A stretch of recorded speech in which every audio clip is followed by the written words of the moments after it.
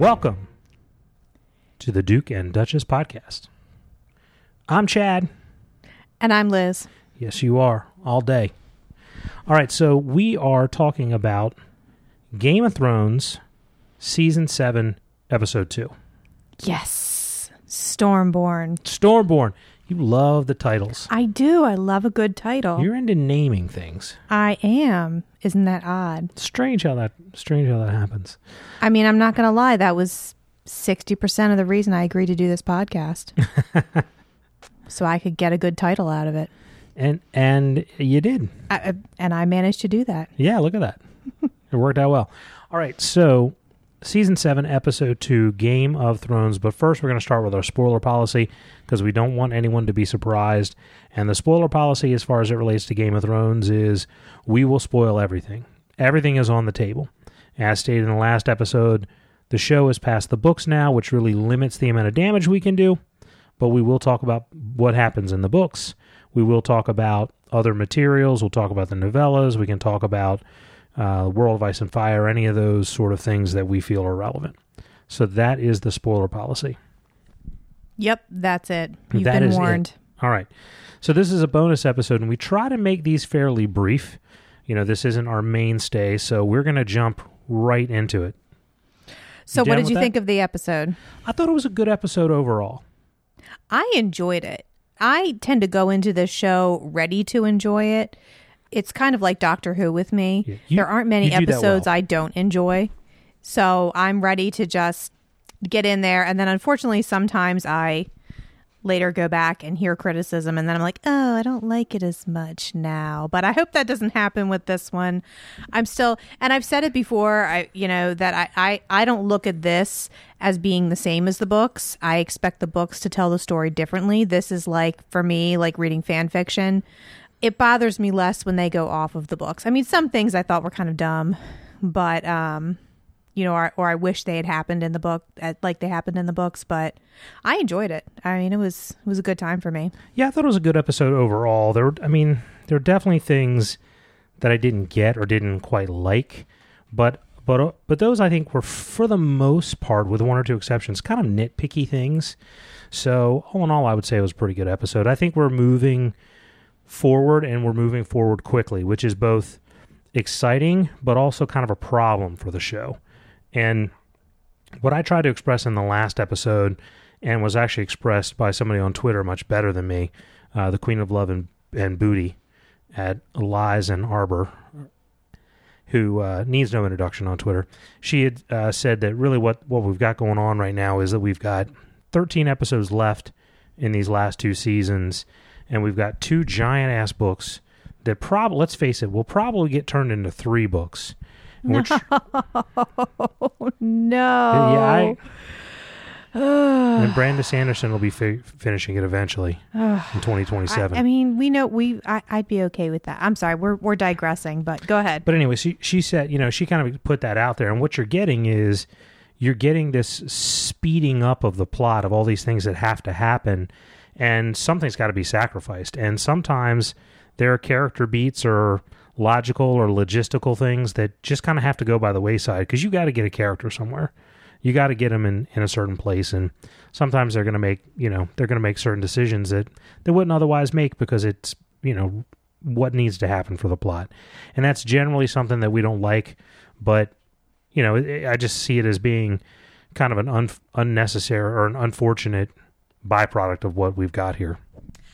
And I wonder if, for me personally, whether I would have as much grace for the show and be going into it with the attitude that I am, that I'm going into it to enjoy it.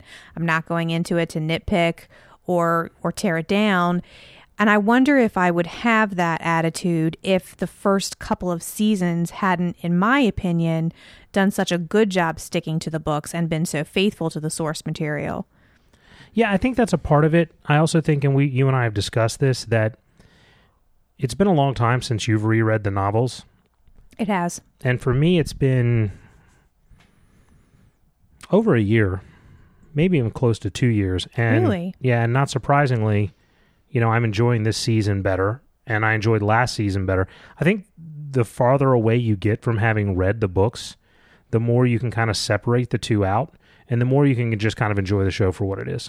Yeah, I think you have to be able to separate the two. At the same time, I think my love and enjoyment of the books, contributes to my enjoyment of the show. I think you see certain characters as being deeper, more rich, because of the background that you know about them from the books. Yeah, you can kind of color in some of the missing material. Yes, that's a good way of putting it. Yeah, absolutely. All right, so let's move forward. I kind of put this together by, characters and locations, and I went from sort of the least exciting to the most exciting. Kind of is the way I put it together. So, for me, that meant we started off with in Old Town with Sam and Jorah. Oh, that's the part I couldn't watch. You did have to... The Duke had to tell me when to look. You did have to close your eyes. Okay. Can I open them now? No. Can I open them now? No. Yeah, I can't watch that. No, you can't. So what do you think about Sam healing Jorah in the way that he did? Because it's not what we had expected. No. So last episode, he's got the book out where he finds the dragon glass in Dragonstone, which I still felt like we knew was there. But anyway, he pulls the book out, he finds it, and some clever show watchers had paused it and been able to read the other page, and apparently referenced in there, as you had told me, I didn't pick up on this, was the idea that there was a note in there that said dragon glass can basically cure everything if ingested. That is something someone told me. So I did not fact check that, but... Well, I saw some articles out there to that effect. I didn't read them. Oh, okay. All right. So I'm pretty confident that what you're saying is correct. And so I think that kind of led a lot of people to think, oh, it's going to somehow be tied into Dragonglass. And so, not surprisingly, when that didn't happen and it turned instead to like a hacksaw and a poultice, and what looked like relatively ordinary medicine. Has no one really tried this before? Just remove the infected tissue and slap. Maybe there's dragonglass in the poultice. I mean, right? Maybe there is. No one's tried Neosporin. Well, I think it was Windex. Come on, you had to spray it with Windex. So that was a little strange. I mean, the thing about it is, once again, I think the people who are upset about it, to me, it's much ado about nothing, because there's nothing in the books that says anywhere that dragonglass is some sort of magical cure. I haven't seen anything that would lead me to believe that in the slightest.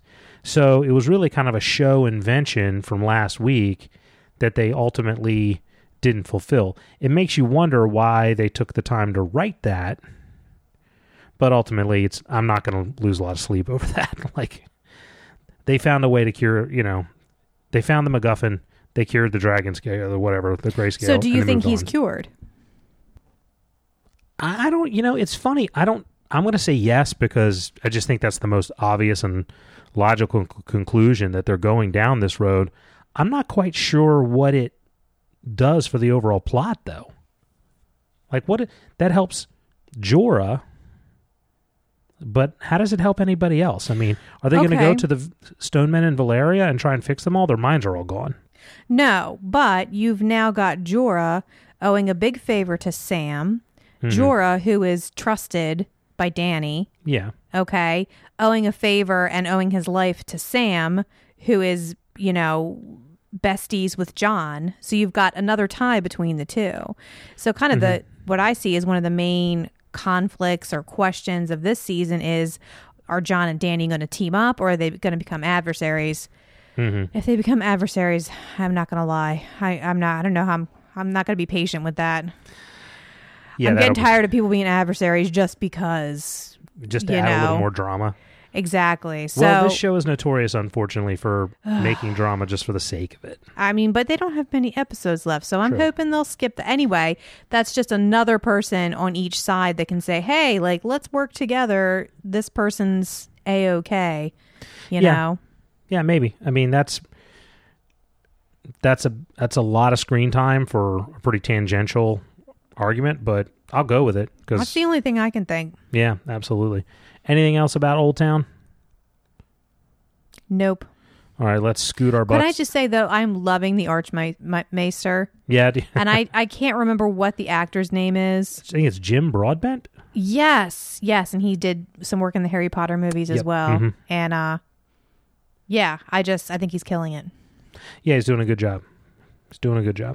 All right, so we go from Old Town to Aria and Hot Pie. Aria was second to last on your list? Yeah. Wow, okay. No, it was exciting, but, well, just in terms of how much there really was to go on. I mean, you start ranking scenes, and I'm going to give you a hard time about something. All right, yeah, let's... Did I say rank? I didn't mean rank. I meant really more about the amount of plot that was tied up in the storyline. Okay. That's my excuse, woman. Just give some room. I revoke my questions about your ranking. No, it's okay. It's all right. All right, so Aria and Hot Pie at the Inn at the Crossroads. Hot Pie, once again, is the best baker in all of Westeros. Should be king. Oh, I love Hot Pie. Hot Pie is the best. We had a lot of questions last week about, was Aria just bent on revenge, and was she going to go down this very dark road, and was she going straight to King's Landing because she was choosing revenge over family, as opposed to going to Westeros? So we find out this episode that that's not it at all. She had heard the Boltons were in charge of Winterfell, and there was no reason to go to Winterfell. Now she finds out that Jon Snow is king in the north and is in Winterfell, and she changes her mind and she decides to go north. I was so happy at this point in the show. Me too. I was going to go with, okay, maybe Arya's just she's going on this dark, vengeful path, and she doesn't even care about her family anymore, and something will happen to Bran. But I am so glad that it was that simple. Like, oh, no, she just didn't know that her family was back in Winterfell. And it was just such a lovely moment when she saw Nymeria, and you saw, like, I don't know, I thought it was so well acted, but you saw, like, the old Arya come back into her face. You saw, like, the walls in her face, like, break down, Mm-hmm. And it was so lovely. It gave me so many feels. It was great. That was one of the most touching scenes, her and Nymeria. That was definitely one of the most touching scenes to me. Mm-hmm. And when I saw Nymeria, I cried out loud. I was like, good Lord. That thing is huge. Right. Yeah, the effects there did not disappoint. I didn't think they did. Somebody was critical on Twitter and said they felt like Nymeria was small, and then they were like, it's not even Nymeria. That's one of Nymeria's children, and I was like, no, that thing was some people enormous. Were confused by Arya looking at Nymeria and saying, that's not you. Yeah, there was a lot of confusion about that. But someone, I was somewhere, it was pointed out, and you and I were talking last night about how, we thought what she meant was, that's not who you are. Living in a castle, following orders, that's not who you are anymore. Yeah. Nymeria found her own pack. Right. And unlike Arya, she stayed with her own pack, and that's what she's going to do. Winter's coming. The pack that stays together survives. That's what Nymeria is going to do. And it was also pointed out that in an interview, an article with an interview that I read, I should cite things, I'm sorry, I don't remember where it was, with the show creators, where it was pointed out that there's a scene early on where Arya is, when she's taking sword lessons from Syrio Forel, and her father says to her, starts talking to her about being a lady and getting married and having children, and she says, that's not me. Ah. So kind of like echoing back there. Yeah, there you go. Which I think is neat. Yeah, absolutely. I thought it was a great scene. Yeah. I thought it was a very good scene. Yup. Not a huge... And, so on the list of things that if it happens, I will burn something down. Yeah. Man, there's so many things you want to burn down. I'm really beginning to question. Not that many. What I was thinking. If something happens to Hot Pie, I'm burning it down. Burning something down. We'll go burn down the end of the crossroads. Stop torching our shit. All right, so next we have King's Landing. Cersei and Jaime, Qyburn, Randyll Tarly, and all the Southern lords that Cersei draws together. All the people who are bannermen of the Tyrells, she brings them into court and starts trying to divide them off from the Tyrells, saying Daenerys Targaryen is going to bring foreign invaders in here, and eunuchs and mongrels, and they're going to rape your daughters.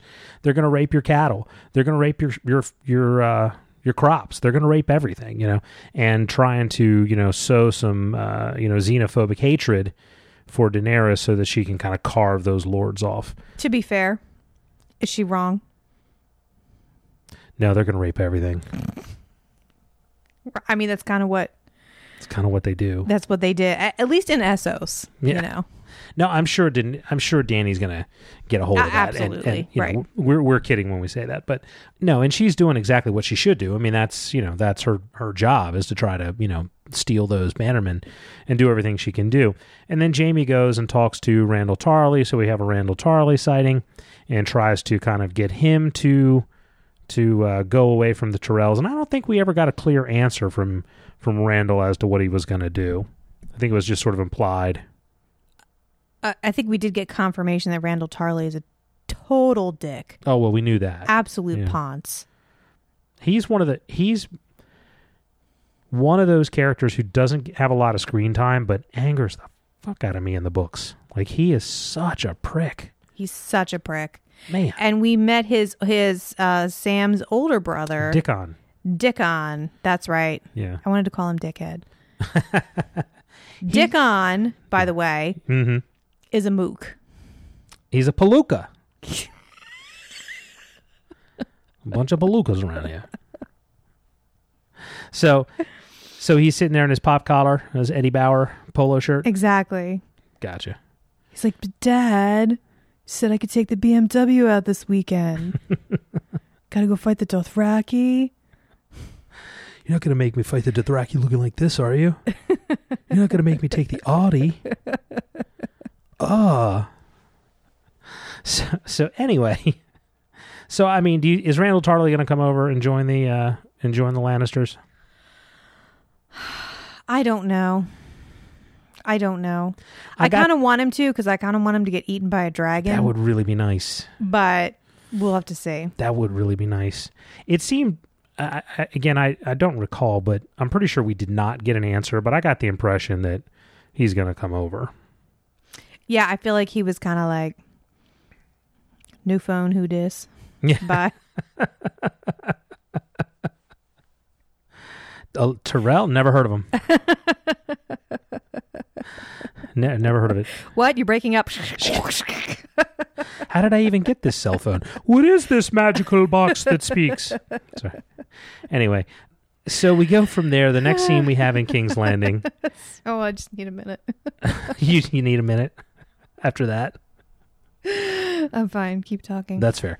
All right. So after that, we go to Cersei and Qyburn, and they have a moment with the skull of Balerion, the Black Dread, down there in the crypts underneath the King's Landing. A big ass crossbow. Yeah. So their whole plan for how to defeat the dragons, it's not a dragon binding horn like we suspected, like it is in the books. No, it's a scorpion. It's just a giant siege engine, which they already had. Did they? Yeah, the scorpions get used at the end of Clash of Kings in the Battle of Blackwater. Scorpions they're just these giant in the show. Yeah, I don't remember if they were in the show or in the books. I feel like they were in the show though too. I could be wrong about that, but they're just a very common siege weapon for the time. You know, and it's like, look at we've unveiled it. The Smiths, we've got this secret plan. This grand plan is a catapult. You know, like, we're going to throw swords at it. You know, like, it's just so kind of generic.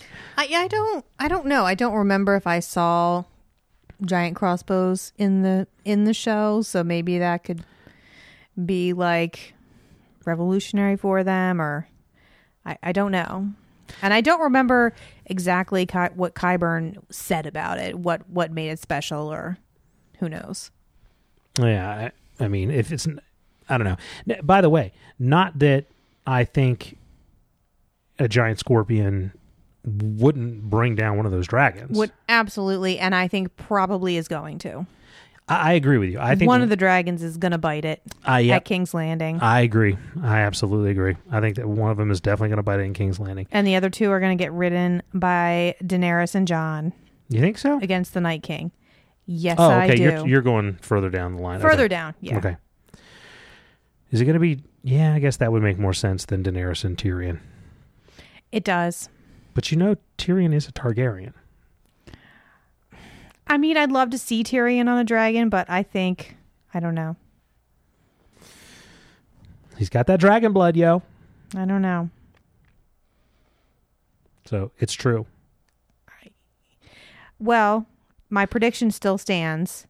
If there are 3 dragons, then obviously... No, I'm just trying to bait you into the Tyrion as a Targaryen argument. Oh, I'm sorry. Because it's one of my favorites. Okay.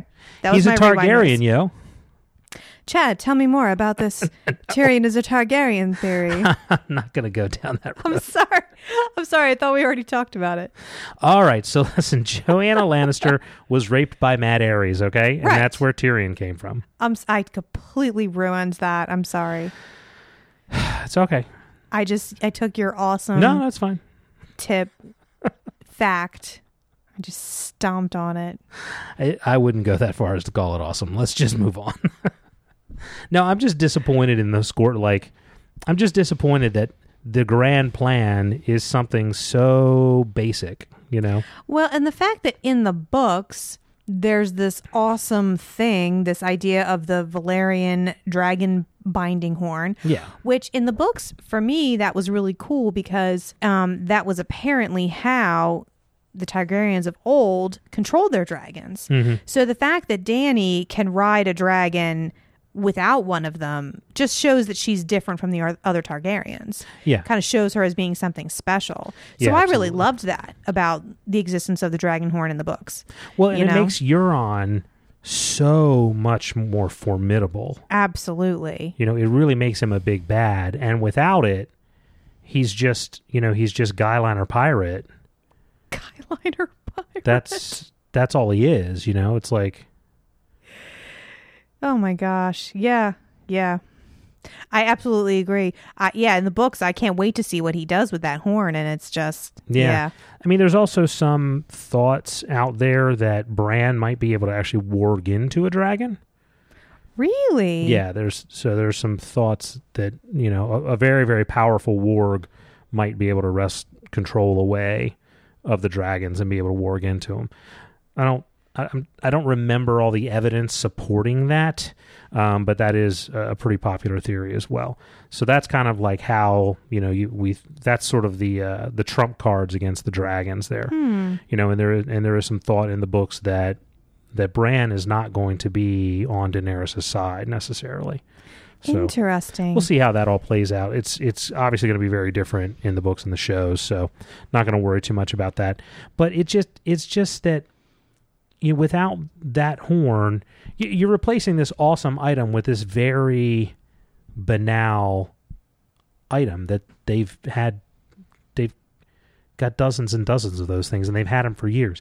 And by the way, not that I think one of them won't be able to take a dragon down, because I think it could, particularly if it was attached to a chain of some kind. But it's going to be hard as fuck to hit one. Yep. Like, hitting one of those dragons with a scorpion is going to be really... You're going to have to roll a natural 20. There's no way around it. Mm-hmm. Yeah. You know. But I have a feeling a natural 20 will be rolled. I do have a feeling. I have a feeling I am as well disappointed about the Horn not looking like it's going to make an appearance on the show. But yeah.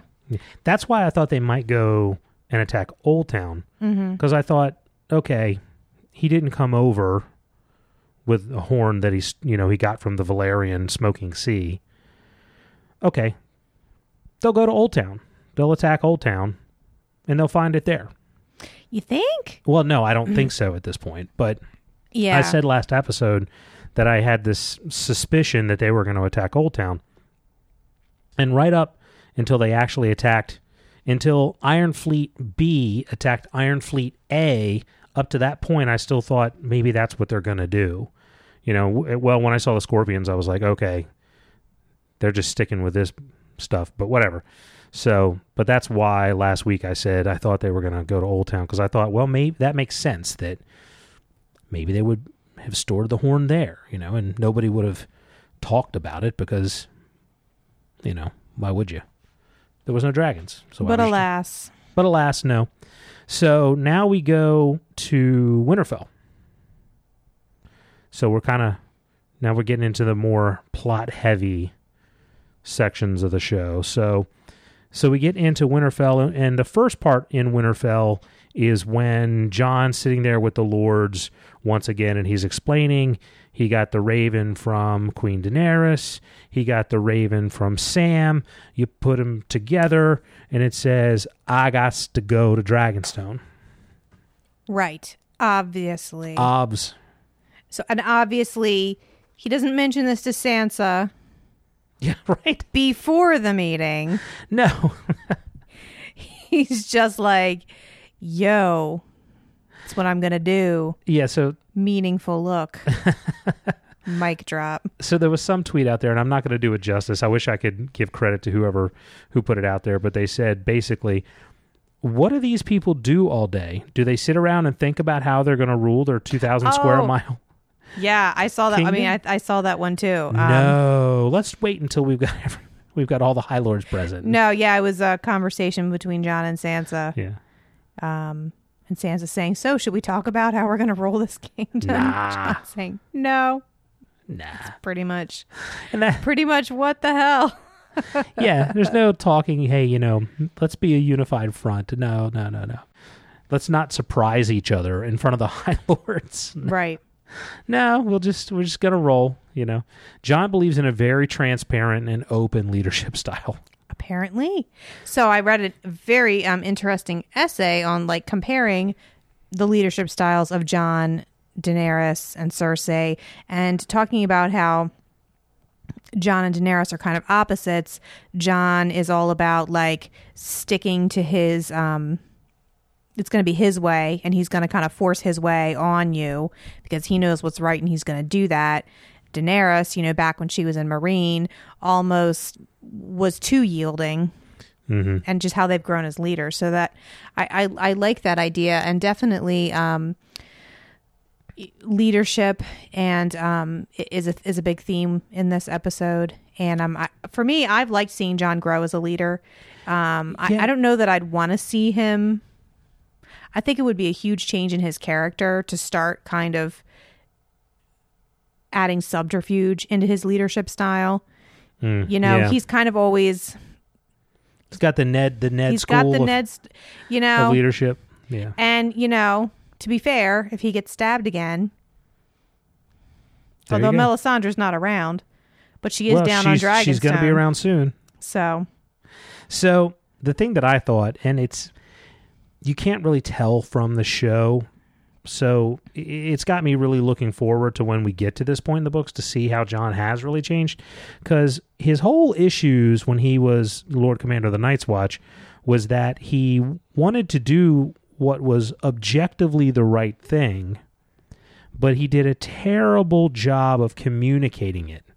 He wasn't able to find the people who were oppositional to him and help them to understand his point of view and build any kind of consensus. It was just like, no, this is what we're doing. I don't care that there's not enough food. This is what we're going to do. And that's what got him stabbed, right? At the wall, amongst other things. I'm simplifying it, but And then we had this episode last night, and it looks like he's doing a better job of explaining it to the people who are opposing him. He's saying to Lord Royce, he's saying to Lord Glover, he's saying, look, you haven't seen these people. We won't survive if we don't have allies. This is not about pride. This is about survival. I have got to do this, and it seems like they're buying it, but it's such a short, abbreviated little thing that you don't really know if it's evidence of character development or evidence of we need the plot to move forward. So we're just going to roll over top of, we're just going to roll on and do what we need to do anyway. So we'll see kind of how it works out. Well, and so what did you think of Jon's whole the whole interaction with Sansa, where she's kind of fighting him about leaving, and you're leaving your people, and he says, well, I'm leaving them in the best capable hands, and she's like, oh, whose? And he's like, yours. And she's all surprised. Like, again, let's have all these really important discussions in front of everybody spontaneously, right? Like, hey, you want to be the leader of the North, the entire North? I mean, to me, that seems like it seems like a logical decision to me. Absolutely. It's just, once again, drama that doesn't need to be there. Yeah. Yeah. But it seems like at least Sansa and Jon are on the same page, kind of on the same team at least. Yeah, I think so. And you can see, Peter Baelish licking his lips thinking, I'm going to have Sansa all to myself. But I think Sansa is over his games. I certainly hope so. Yeah, we'll see. Now, that moves us on to the next scene, which is Jon and Littlefinger in the crypts. Jon and Littlefinger cage match.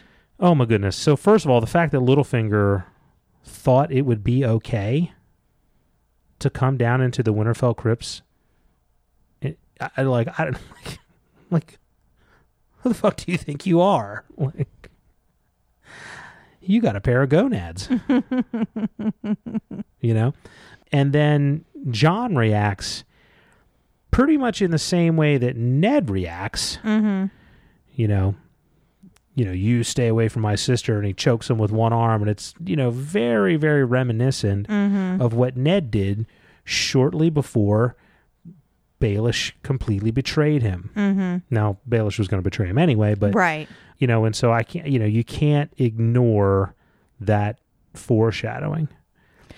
Exactly. And it seems to me that Baelish got exactly the reaction he was kind of looking for. I mean, he follows him down into the crypts. He's obviously having an emotional time. He reminds him that he's the one that brought his father's bones back. He reminds him that Catelyn never liked you, She never really liked you.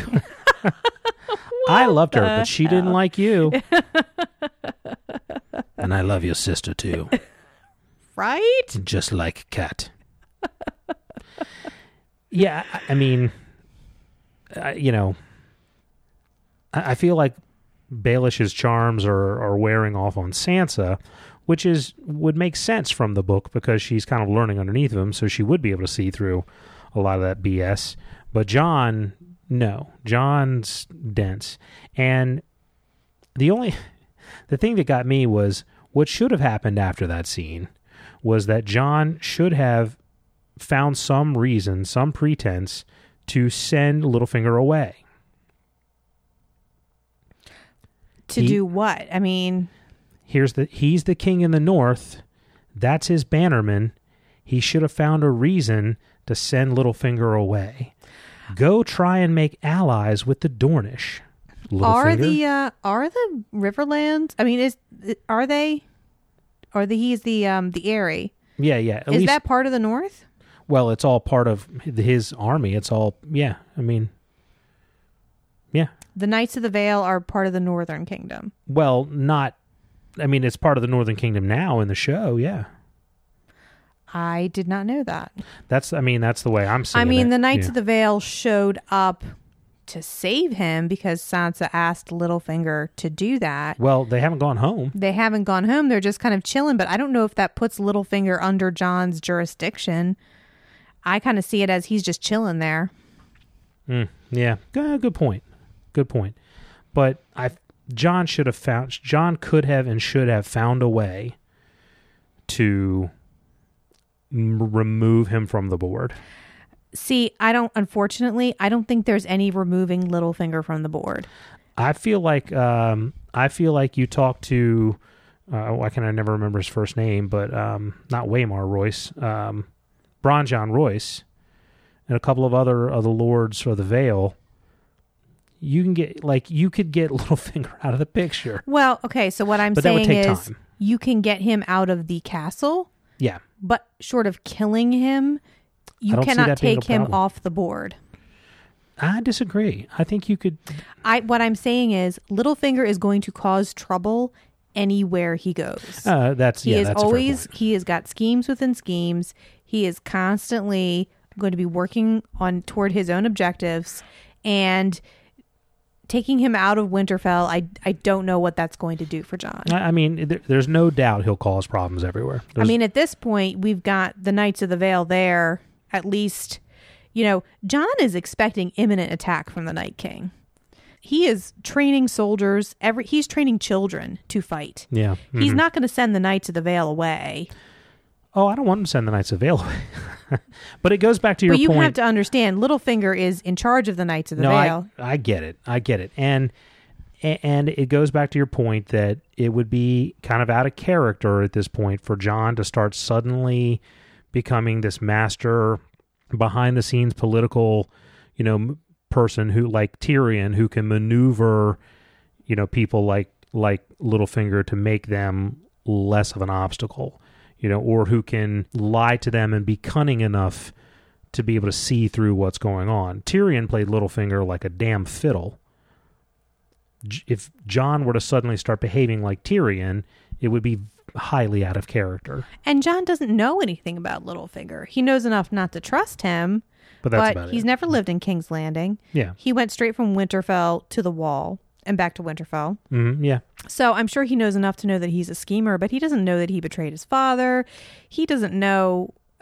he doesn't know enough to risk losing a large amount of his fighting men for a possible political rival, and if he's not worried about what Cersei is going to do, he's not worried about her scheming, he's certainly not worried about Littlefinger. Well, we'll see how the choke foreshadowing plays out, I guess. Yeah. For sure Littlefinger is going to betray him, but... Oh, yeah. Though there's less and less people to betray him too. Exactly. As time goes on. So it'll be interesting to see how all that plays out. All right, so the last scene, or the last area, and really where the bulk of the scenes come from, is all the issues with Dragonstone, Daenerys, and all of Daenerys's, lords, the Dornish, the Ironborn, Yara, Asha, Greyjoy, etc. So we start off we actually open the episode in Dragonstone with all the big storm, and all of a sudden Daenerys, who has been on a ship standing, in formation next to Varys for, a 1,000-mile ocean journey, has suddenly decided to start questioning his loyalty. So that was sort of weird that she just chooses now to do it, but whatever. So they have their little come to Jesus moment where, Daenerys is attempting to demand loyalty from Varys, and Varys is like, I will be loyal to the people, and I'll be loyal to you because I think you're going to do the right thing. Right, and I loved Varys standing up to her. I thought that was a great scene. Yeah, I did as well. I like show Varys quite a bit. I've always kind of bought into the idea that Varys is a Blackfyre. Mm-hmm. And so it causes me to think that he really won't be loyal to Daenerys, but, we'll see. As far as show Varys is concerned, and I think in part this scene was nice because it gave you a reminder of, this is a character who's flip-flopped so much. He wasn't in that much of the last season toward the end.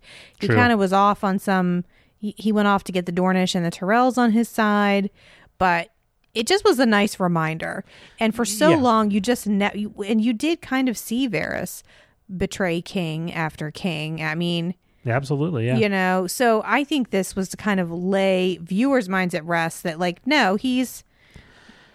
Well, the other thing too is it shows that, hopefully, it shows that Daenerys can work with people who worked for Robert Baratheon, or people, you know, she can get over some of the issues of where the loyalty lies, because she has, even in the book, she's always had these issues with, you know, Ned Stark was, you know, one of the usurper's dogs. Like, she really just saw things very black and white. You can't really fault her for that in some ways, because she literally only ever knew what her brother told her. So you can see that she's starting to come to realize that it's not as black and white as all of that. And, you know, I think having Barristan Selmy show up on her doorstep kind of helped to kind of soften that and get her to understand a little bit better what the perspective is. So hopefully, you know, it kind of shows you that she will be able to, you know, work with Ned Stark's bastard, rather than just, this is the usurper's dog, and just throw all that on him. So we'll see how it all plays out. Right, and she certainly didn't seem adverse to inviting Jon Snow down, but we'll see how that's going to go.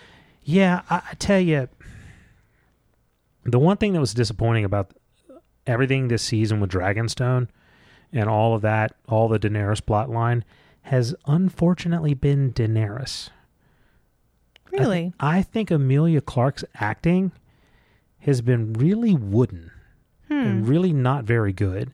It's just, it reminds me of her back in season 2 when she lost her dragons, you know, in Quarth, and it's the, where are my dragons, you know, and that just sort of one-note acting that she has, you know, it's bring Jon Snow here, tell him to bend the knee, you know, just very B-movie actor skills. She's just not a good actress.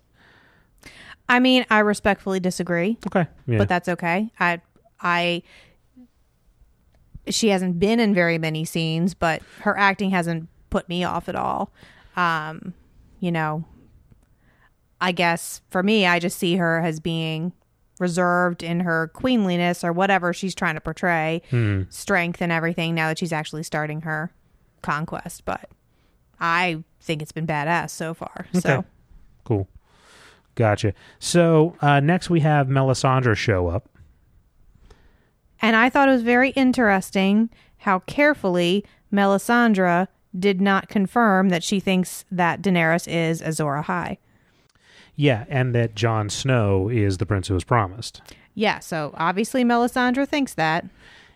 But also very craftily did not say that out loud.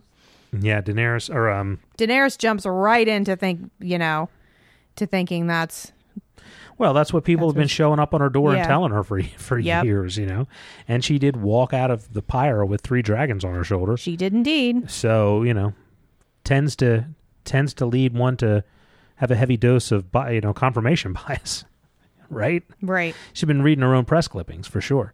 So, yeah, I thought it was an interesting scene. It'll be interesting to me to see what happens next week when Davos shows up and Melisandre is there. Oh, snap. I didn't even think about that. Yeah, because that did not end well. I believe Davos said something to the effect of, if I ever see you again, I'll kill you. Which, by the way, he's tried to do and failed before, so I'm not too worried about him actually killing her. Right. But I am worried about him doing something stupid. Well, or the fact that Melisandre is there seemingly on Daenerys' side, you know, him telling Jon, hey, this lady burned a little girl at the stake. That's the kind of thing that's going to turn Jon off. Well, will it turn Daenerys off? I do not know. So it'll be interesting to see how that plays out, but that's probably going to be some fireworks. Yes, it will. I didn't really think about that. So on the other hand, we go to the next scene, and we talk about, you know, potentially having some bickering allies in front of Daenerys, and the next scene is actually Daenerys dealing with a bunch of bickering allies, the Dornish, the Tyrells, and the Greyjoys. So they're at the table, and it sounds like your plan is just to use our armies, and then they go over and they kind of discuss the battle plan, where Tyrion explains that the Tyrells and the Martells will surround King's Landing and hold its siege, but not go after it, and that the Unsullied are going to go and attack Casterly Rock, which I thought, all in all, was a pretty good plan. I did notice one thing missing from the plan, and they never said where they're going to use the Dothraki. Right. Obviously, I think the Dothraki are being kept in reserve. Which would be because smart, Daenerys does not want to let them loose on the countryside. Yeah. At the same point in time, they're not doing any good sitting on Dragonstone, so she's got to get them on land somewhere. Well, they're keeping her safe. True. She'd be better off if that were from a tactical standpoint, she'd almost be better off sending them to Casterly Rock and keeping, the Unsullied to protect her, but that's... Except she doesn't want the people turning against her. I get that. Yeah. This is her wanting to take the kingdom with as little bloodshed and resistance as possible. Yeah. So she can trust the Unsullied to go in a very disciplined manner. True. Yeah. And take the rock. They're also going to be much better at, in a tactical sense. The Dothraki are powerful, but they just override things. Yeah, and they're not particularly great at Casterly Rock sieges. is considered extremely formidable. I don't think it's ever been breached. Even when the Targaryens were conquering, I think that Casterly Rock was the only stronghold that Aegon Targaryen could never take. I believe that's true, yeah. So, he didn't have to. Right. But yeah, it's supposed to be exceptionally formidable. We never really spend any time there, either in the books or the show, so we don't really get any kind of confirmation of that, but it seems like it's pretty damn impressive fortress. Right. So the Unsullied makes more sense to send them against a target like that, and I'm excited to see it on the show, what it looks like. Yeah, it's gonna be interesting to see how it all plays out. So all in all, I thought the battle plan made pretty good sense. I mean, was there anything else that... No, I agree, and I liked seeing Daenerys kind of put Ellaria Sand in her place a little bit, because that... Yeah, and I'm sorry, I'm going to go back to the battle plan. The only thing that I keep thinking is, it seems to me that we have a blueprint for exactly how this should be done, and it's Aegon the Conqueror who landed on Dragonstone with 3 dragons. Right. You show up not to necessarily King's Landing, but you start showing up at the different houses, on the back of a dragon, and you will, one by one, they will fall, and most of them will fall without bloodshed. I probably, and I imagine that's probably phase 2 of her plan, but as far as phase 1, take Casterly Rock, get the Dornish to come up and lay siege to King's Landing, you kind of cut the head off Cersei at that point. You do. Yeah. So then you start showing up to the Lords with your dragons. Yeah. Still having your Dothraki horde in reserve. She'll have pretty much clinched it. Except them dragons ain't gonna all survive. And Guy Liner Pirate. Well, I think so. So let me make sure we're not missing anything. All right. So no, that's pretty much where we are. We're up at the last scene. Asha Greyjoy and Ellaria Sand in the Mirish Swamp. Yep. And Daenerys did not count for Guy Liner Pirate. So the plan that the plan. I'm sorry, I'm shaking my head here. The plan that Tyrion comes up with is for Ironborn Fleet, the Iron Fleet A, that's the one underneath of Asha Greyjoy, to go down, get the Dornish army, bring them back up to King's Landing. Not accounting for, Iron Fleet B in charge of Euron. Right.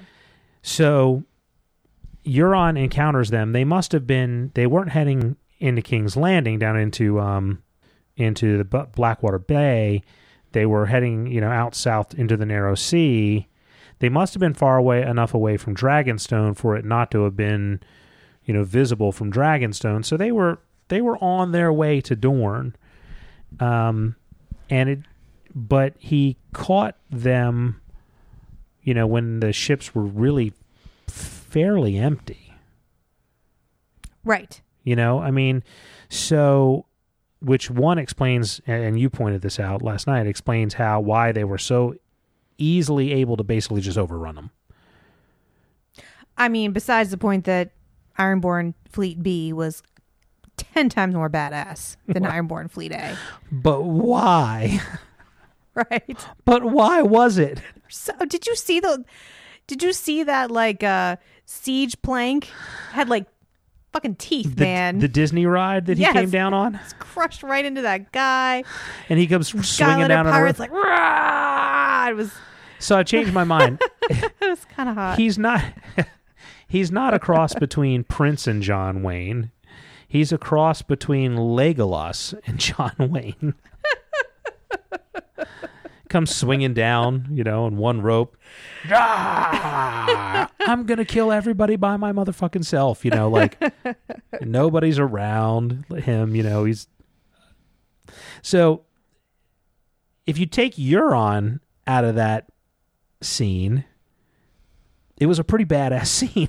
Right. But he was just somehow sort of comical in his just over-the-topness. But you know what?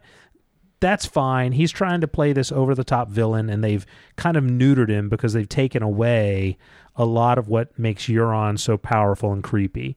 So he has to play this sort of neutered bad guy, and he's just going to have as much fun with it as he can. I think the actor's doing a good job. Definitely a hugely different take in the books. I feel like book Euron was more just like nasty and broody. He didn't have like... He wasn't like walking around laughing and joking. I mean, no, yeah. He was just hardcore evil mofo, And this guy's going for more of like a Clockwork Orange, Him and his droogs. Exactly. Like, I don't know. But I mean, he still comes off as pretty bad, obviously. Yeah, he does. That was another scene I had to close my eyes for quite a bit of it. I felt like the actor's doing a good job, I feel like. So. Oh yeah. He's doing it for me. I mean, definitely. Well, that's good to know. What? That's good to know. I can get some leather pants and some guy liner. Can we rig one of those drawbridges in our bedroom? We'll be back after a short break. Have some teeth come down into our bed. And I'll be riding on the top of it like Legolas. We are skirting the PG-13 barrier here. Oh, that's not the first time we've done that. So the whole battle unfolds. The sand snakes all get killed, and there was much rejoicing. Oh my gosh, so much rejoicing! Yes, we were all like, yay! We started fighting, and Chad goes, "I don't know who I'm rooting for," and I was "I do." You were rooting for the Ironborn. Definitely rooting for the Ironborn on that one. Well, which Ironborn? Particularly the Euron Ironborn. The scene in the hammocks where they're teasing each other and mama. And I'm like, is that supposed to be like charming or like show camaraderie? Because it is just fucking annoying. Yeah, they're terrible. That was terrible. But yeah, we don't have to worry about them anymore. Because they are brutally murdered. Yay! Oh, that was terrible.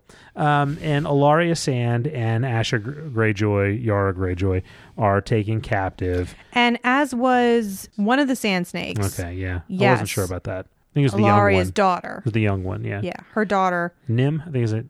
Yes. Okay. I don't believe they killed her. I think you're right. I think you're right. I don't think they killed her. Damn it. There's still some sand snakes around. I think she was the least annoying one, though. I don't know. We'll see. But, and so they capture them, whisk them away, and then they capture Asha Greyjoy, and Euron standing there, Theon Greyjoy, who apparently, for the first half of this battle, was a badass, pulled out a sword with his one finger remaining on his right hand, and was able to cut through a bunch of Ironborn, which never would have happened in the books, but that's okay. And then he gets to this scene where Euron is holding Asha. He's going to cut her throat with an axe if Theon, comes one step closer, but he's saying, come closer. And, there's this whole standoff that they have. And what are you thinking Theon's going to do before he ultimately makes his decision? I really did not know. I really did not know until he did it. I'm not surprised. No, not at all. I certainly don't. I think of all the things that happened in that whole scene, Theon jumping overboard was the one thing that made sense. Yeah, I agree. And I honestly don't see any way that he actually was going to save her. No, not at all. I think as soon as he moved, Euron was going to kill Yara, and that was going to be that. I mean, I think I can understand the people who were hoping, and in the books, I am kind of hoping the best I think you can hope for Theon Greyjoy is an honorable death. Like, I think he's going to save her. You think so? I do. Well, it's completely different in the books. Like, right. So you can't even compare them. But that could happen. That wouldn't shock me if that happens. But I think there were people who were just kind of hoping that Theon would rush in there, sacrifice himself, and maybe it would allow Asha to jump overboard instead. That's about the best you could have reasonably hoped for, and that seems to me like a pipe dream. I mean, I still don't count that happening out. I mean, did that sentence make sense? Well, no, because the scene's passed, and so. But I'm saying I still think at some point Theon is going to try and rescue her, and still may sacrifice himself. No, I agree. Yeah, that very well could happen. Absolutely. I think Gendry's going to pick him up. Yeah, because he's apparently still rowing around out there. Yeah. Who knows? Yeah. I think somehow Theo is going to come back into play and is going to have like a sort of side mission where he is going to rescue Yara. Yeah, I mean, that would not at all surprise me. It would be, I think, the best kind of that we could hope for show Theon. Right. I just hope it's not with him swashbuckling. Right. No, I mean, I can see him like darting in while other people are fighting and somehow getting her out. Yeah, something like that. Yeah. Which is kind of what he does in Winterfell with Jane Poole. Yes, indeed. That is, and what he does with Sansa, right? In the books in the show, yeah. He kind of does the same thing. Right. Yeah, you're right. I forgot about that. So anyway, yeah, so that's kind of how the scene ends. Now, again, I still hold to the idea that with the exception of some of the silliness of Euron and his kind of cartoonish bad boy, I thought the fight scene was pretty awesome. Good the way Lord, it was shot, it was crazy. Yeah, the way it was directed, the way it was shot, the sparks flying everywhere in the background. Mm-hmm. You know, I felt like it was a really well done action scene. So I enjoyed it. I guess my question now is, okay, what does it mean? Like, what does all this mean now? Because we see the next time previews, and it's got Euron Greyjoy, you know, walking into King's Landing with like a ticker tape parade, like he's some hero. And my question is, what do they think he has actually accomplished? Well, he has gotten the head of the Dornish. I mean, one of the main enemies. Yeah. And Cersei has just been talking up how the Dornish and the Tyrells have brought these invaders to their shores. So he has gone in and captured Ellaria and her daughter and destroyed the ships that were used to bring the Dothraki over.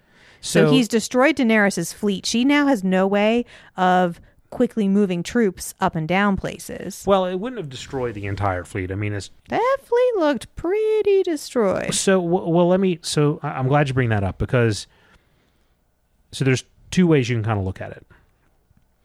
You can kind of look at it and think, okay, what would typically happen in a naval battle like that? And you're generally not going to have one side destroy all the ships of the other side. You know, several of those ships would have gotten away and been able to make it, you know, back to Dragonstone. And so, you know, Dany, instead of having 115 ships, now she's going to have 25 ships or something like that. So she can still get off of Dragonstone and get her army on land, but it's going to be harder. It's definitely going to be harder. So you can take that tack. The other tack you can take is you can look at what you saw on the screen, And if you look at what you saw on the screen, then you saw Euron's ship Silence completely untouched. And every other motherfucking ship burnt to a goddamn cinder. So if you take that literally, then Iron Fleet A and Iron Fleet B are both fucking destroyed. I didn't look that closely at it. So I mean, we'll find out next episode, and they'll tell us what happened. I'd be surprised if that was the case. Yeah, me too. I came away from it really thinking that I'm sure some of Euron's ships also got burned, but that his ships were like 4 times the size of the other ships. I mean, they were like... Which is so beyond dumb, but that's okay. That's all right. His ships were like the dire wolves, too. Yeah, right. Like the Labrador retrievers There's of the so other much ships. wood on Pike. They just humongous with some kind of weird like fire cannons. Okay. Yeah. Okay. So they did manage to destroy at least most of Daenerys' fleet. So it's going to make it difficult for Daenerys to maneuver. But Dragonstone is very close. All she's got to do is get her Unsullied, get her Dothraki to Crackclaw Point, use her 25 remaining ships, and, in a couple weeks, that logistical thing will be solved, if that long, So it delays things, but the Dornish army and the Tyrell army are still going to fucking march on King's Landing. And as soon as Daenerys figures out what's going on, she's going to have 3 dragons go destroy Iron Fleet B. Because those boats, especially without a dragon horn, don't stand a fucking chance against 3 dragons. I agree. I forget what your original question was. Well, my question was just, it seems to me like, I'm going back to the whole thing last week where Euron said, I'm gonna bring you a present fit for a queen. And this just doesn't seem like that good of a present to me. I just don't think it's that big of a deal. Ellaria Sand and the Sand Snakes poisoned Cersei's daughter. Good point. So I think Cersei is going to be very happy to have Ellaria Sand and her daughter in her clutches. Good point. I did forget about that. Yeah. And I think she, the whole him having a ticker tape parade is if she marries him, Yeah.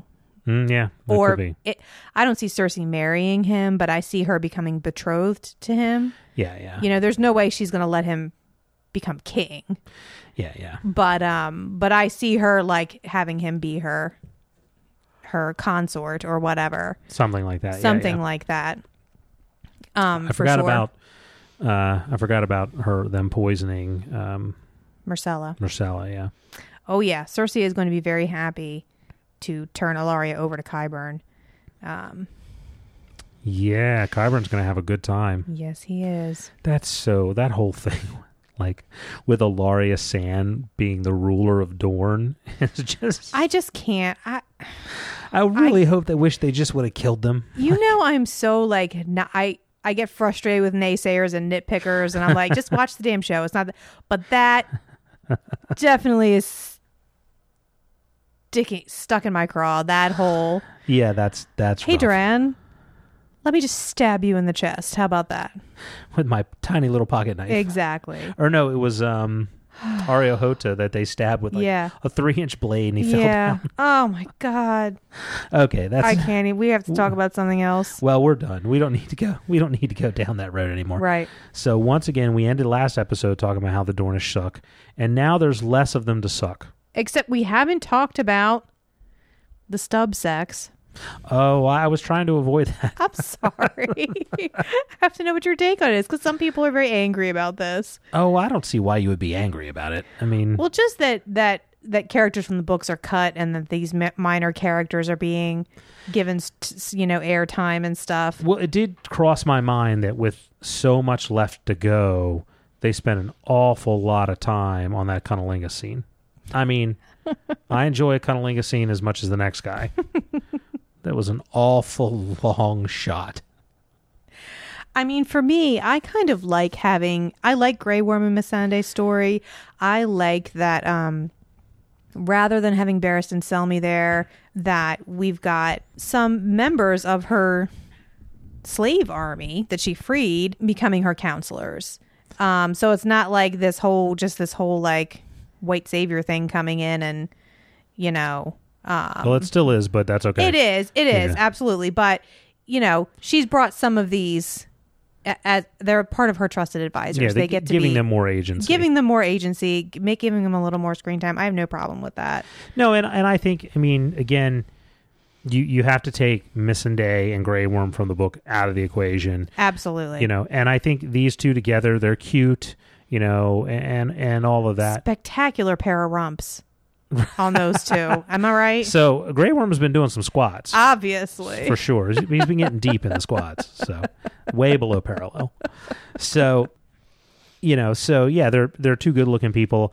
You know, I appreciate that. Really, honestly, what it made me think was Grey Worm gonna die. He's so dead. So dead. Because absolutely, when you have that touching emotional scene in Game of Thrones and you don't have plot armor like Jon Snow, you're dead. Gonna die. You are dead.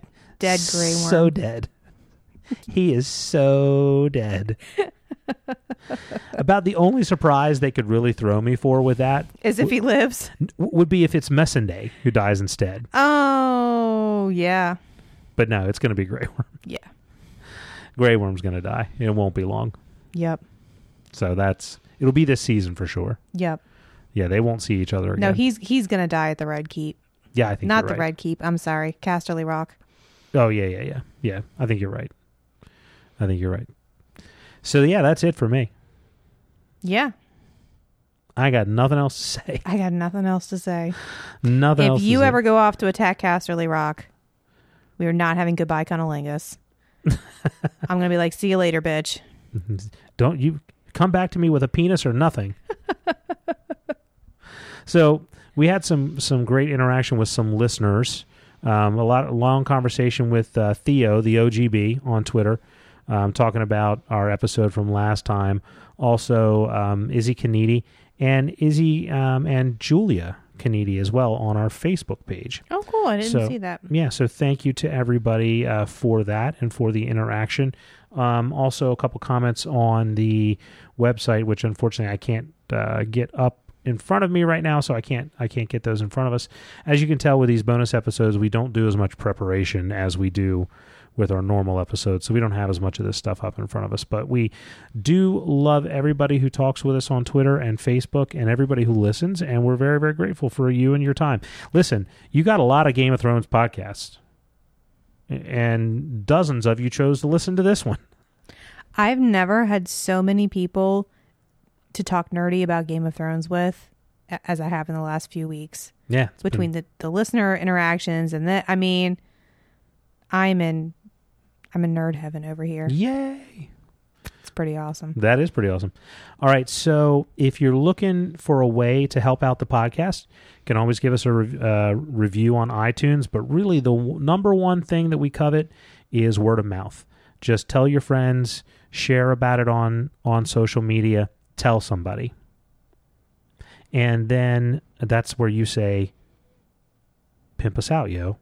Oh, pimp us out, yo. Sorry. You have to remember your beats. Stay on brand. People get annoying? I mean, do people get annoyed with that? Oh, then if people get annoyed with that, then they have already stopped listening. All right, so you can find us on Facebook at The Duke and Duchess. You can find us on Twitter at The D&D Podcast. And you can find us on our website at thedukeandduchesspodcast.com. That's right. That's right. So good night, everybody. Good night. Thanks.